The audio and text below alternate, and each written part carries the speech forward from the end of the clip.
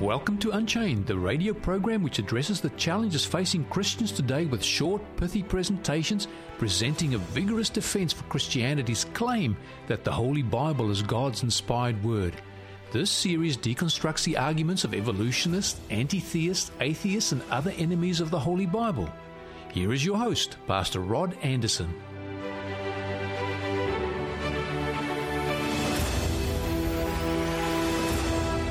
Hi, I'm Rod Anderson. What is the conscience? I wonder if any person listening to my voice would deny they have an inner moral law, a conscience.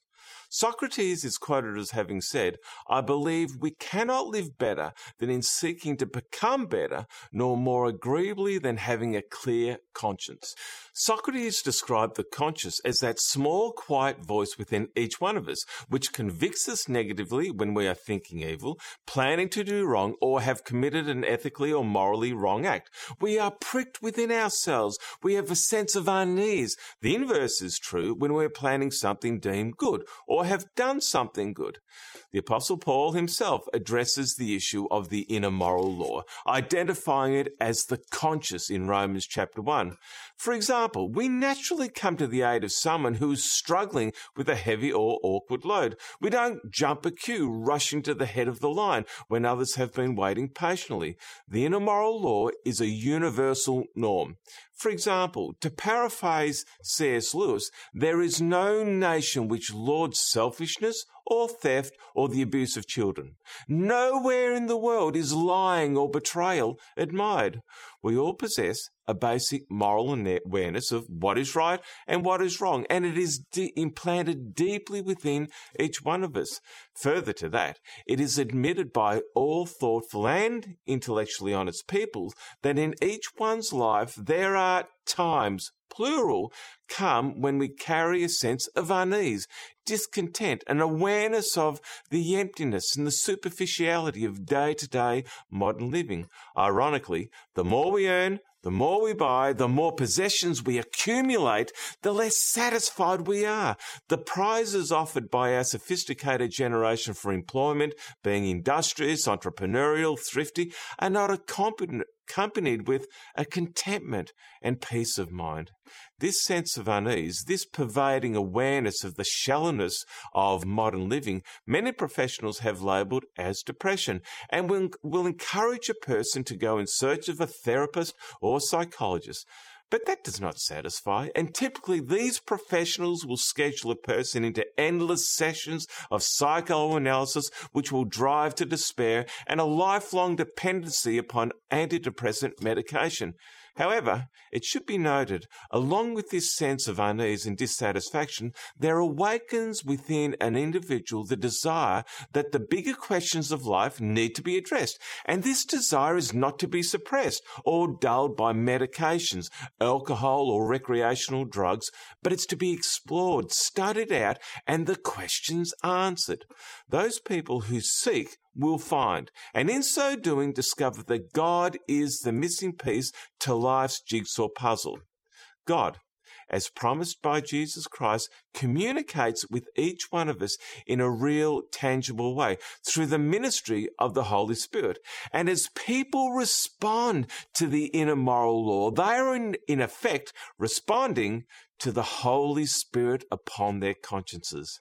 The Holy Spirit, also known as the Holy Ghost or the Comforter, brings peace and contentment to the life as individuals respond. I've sometimes heard people say, "Jesus feels so close to me now." But in those utterances, they testify to the promise Jesus made to his disciples before his crucifixion, found in John 15, verse 26. "But when the Comforter is come, whom I will send unto you from the Father, even the Spirit of truth, which proceedeth from the Father, he shall testify of me." There is something of great importance that I want you to recognize in this verse. The Holy Spirit is identified as a person. Jesus uses a pronoun he when speaking of the Holy Spirit. What else can we learn about the Holy Spirit from Jesus? Staying in the Gospel of John, we read this. And when he is come, he will reprove the world of sin and of righteousness and of judgment. John 16, verse 8. None can miss the emphasis on the personal pronouns which Jesus uses to describe the person of the Holy Spirit. Additionally, this verse tells us the Holy Spirit will reprove the world of sin. We've already described the inner moral law, the innate understanding that each have of what is right and what is wrong, but now we've discovered that it is the work of the Holy Spirit who is the one who pricks our consciousness. He is the one who leads us if we are willing to be led by him into the paths of righteousness. The word righteousness, by the way, just means right doing. So if you want to improve the sort of person you are, if you are concerned about your behavior, then listen, respond, be obedient to the Holy Spirit's promptings upon your conscience, because the promise of Jesus Christ is the Holy Spirit will lead in righteousness, in right doing. Finally, in this verse, the words of Jesus climax the work of the Holy Spirit as pertaining to judgment, that within us, we all know that whatever it is we do, it is not hidden from God. In the book of Ecclesiastes, we read this: "Let us hear the conclusion of the whole matter. Fear God and keep his commandments, for this is the whole duty of man. For God shall bring every work into judgment with every secret thing, whether it be good or whether it be evil."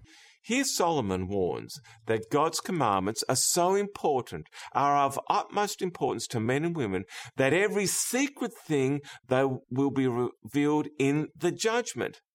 But I do love the fact that the Bible declares good news for those who choose to respond to the Holy Spirit and desire to please God and are truly grateful for what Jesus has accomplished for them on the cross at Calvary. In Daniel chapter 7, verse 22, we read this: "Until the Ancient of Days," that's God the Father, "came, and judgment was made in favour of the saints of the Most High, and the time came for the saints to possess the kingdom." The Bible says at the time of God's judgment, God's people will be favoured and happily receive the kingdom. If you want to know more on this subject of the Holy Spirit and the judgment, go to YouTube, type in my name and the title, "Is There a Judgment in Heaven?" And there you will find more information on this very important subject. Furthermore, if you desire to improve your biblical knowledge, I have a free series of Bible reading guides called the Orchard Faith of Jesus Studies, which will enhance your understanding of the Bible and its main teachings in a very short time. And all you have to do to receive these free study guides is send me an email with your name, postal address and phone number to info@theorchardmelbourne.org.au, or go to our website, theorchardmelbourne.org.au, and go to the tab marked Contact Us and follow the prompts, and we will mail the study guides to you wherever you are. Well, our time together today has come to an end, and it's happened way too quickly, but remember this: the truth has nothing to fear from investigation. I'm Rod Anderson. Goodbye for now.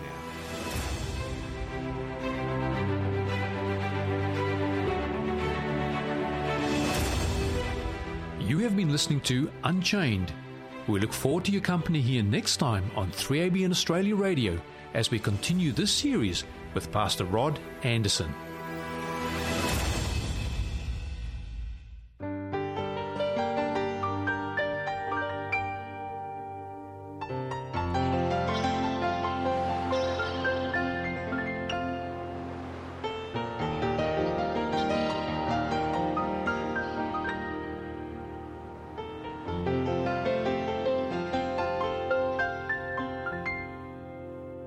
And I saw another angel fly in the midst of heaven, having the everlasting gospel to preach unto them that dwell on the earth, and to every nation and kindred and tongue and people, saying with a loud voice, Fear God, and give glory to him, for the hour of his judgment is come. And worship him that made heaven and earth and the sea and the fountains of waters.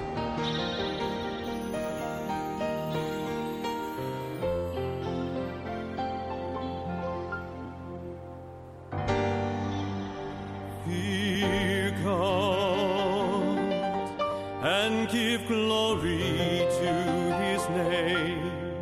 for the hour of his judgment is come. Fear God, let all heaven and earth proclaim. We will worship him and praise his holy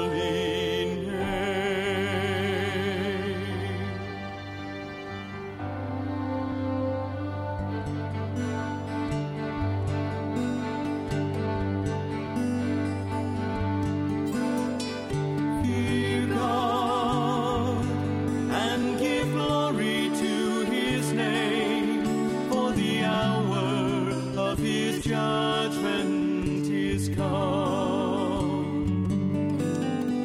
Fear God, let all heaven and earth proclaim. We will worship him and praise his holy name.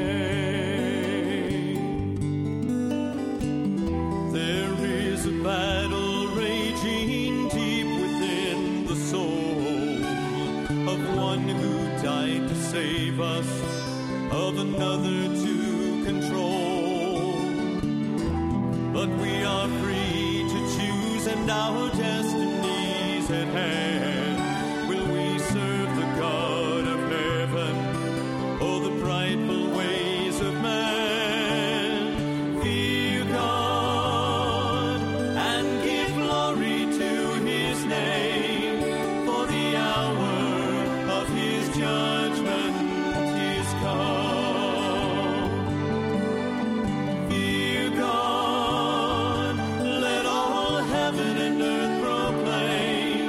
We will worship him and praise his holy name.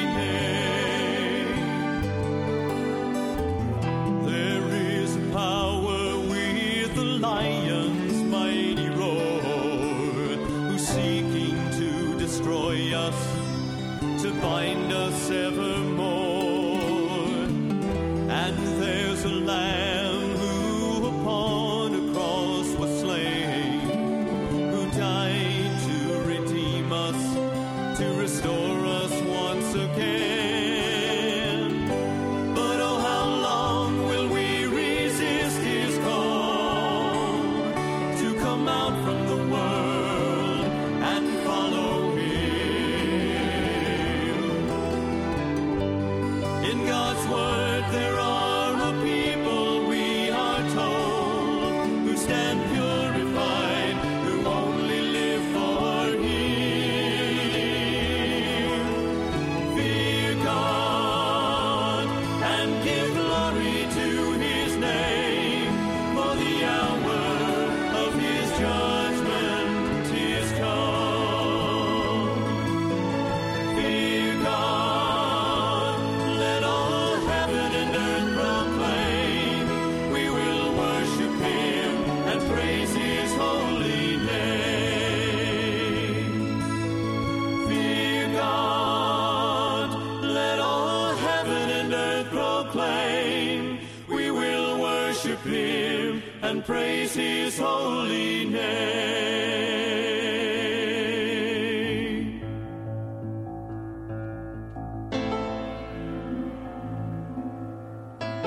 For as the lightning cometh out of the east, and shineth even unto the west, so shall also the coming of the Son of Man be. And the heaven departed as a scroll, when it is rolled together, and every mountain and island were moved out of their places. And the kings of the earth, and the great men, and the rich men, and the chief captains, and the mighty men, and every bondman and every free man, hid themselves in the dens, and in the rocks of the mountains, and said to the mountains and rocks, Fall on us, and hide us from the face of him that sitteth on the throne, and from the wrath of the Lamb. For the great day of his wrath is come, and who shall be able to stand? And behold, I come quickly, and my reward is with me, to give every man according as his work shall be. I am Alpha and Omega, the beginning and the end, the first and the last.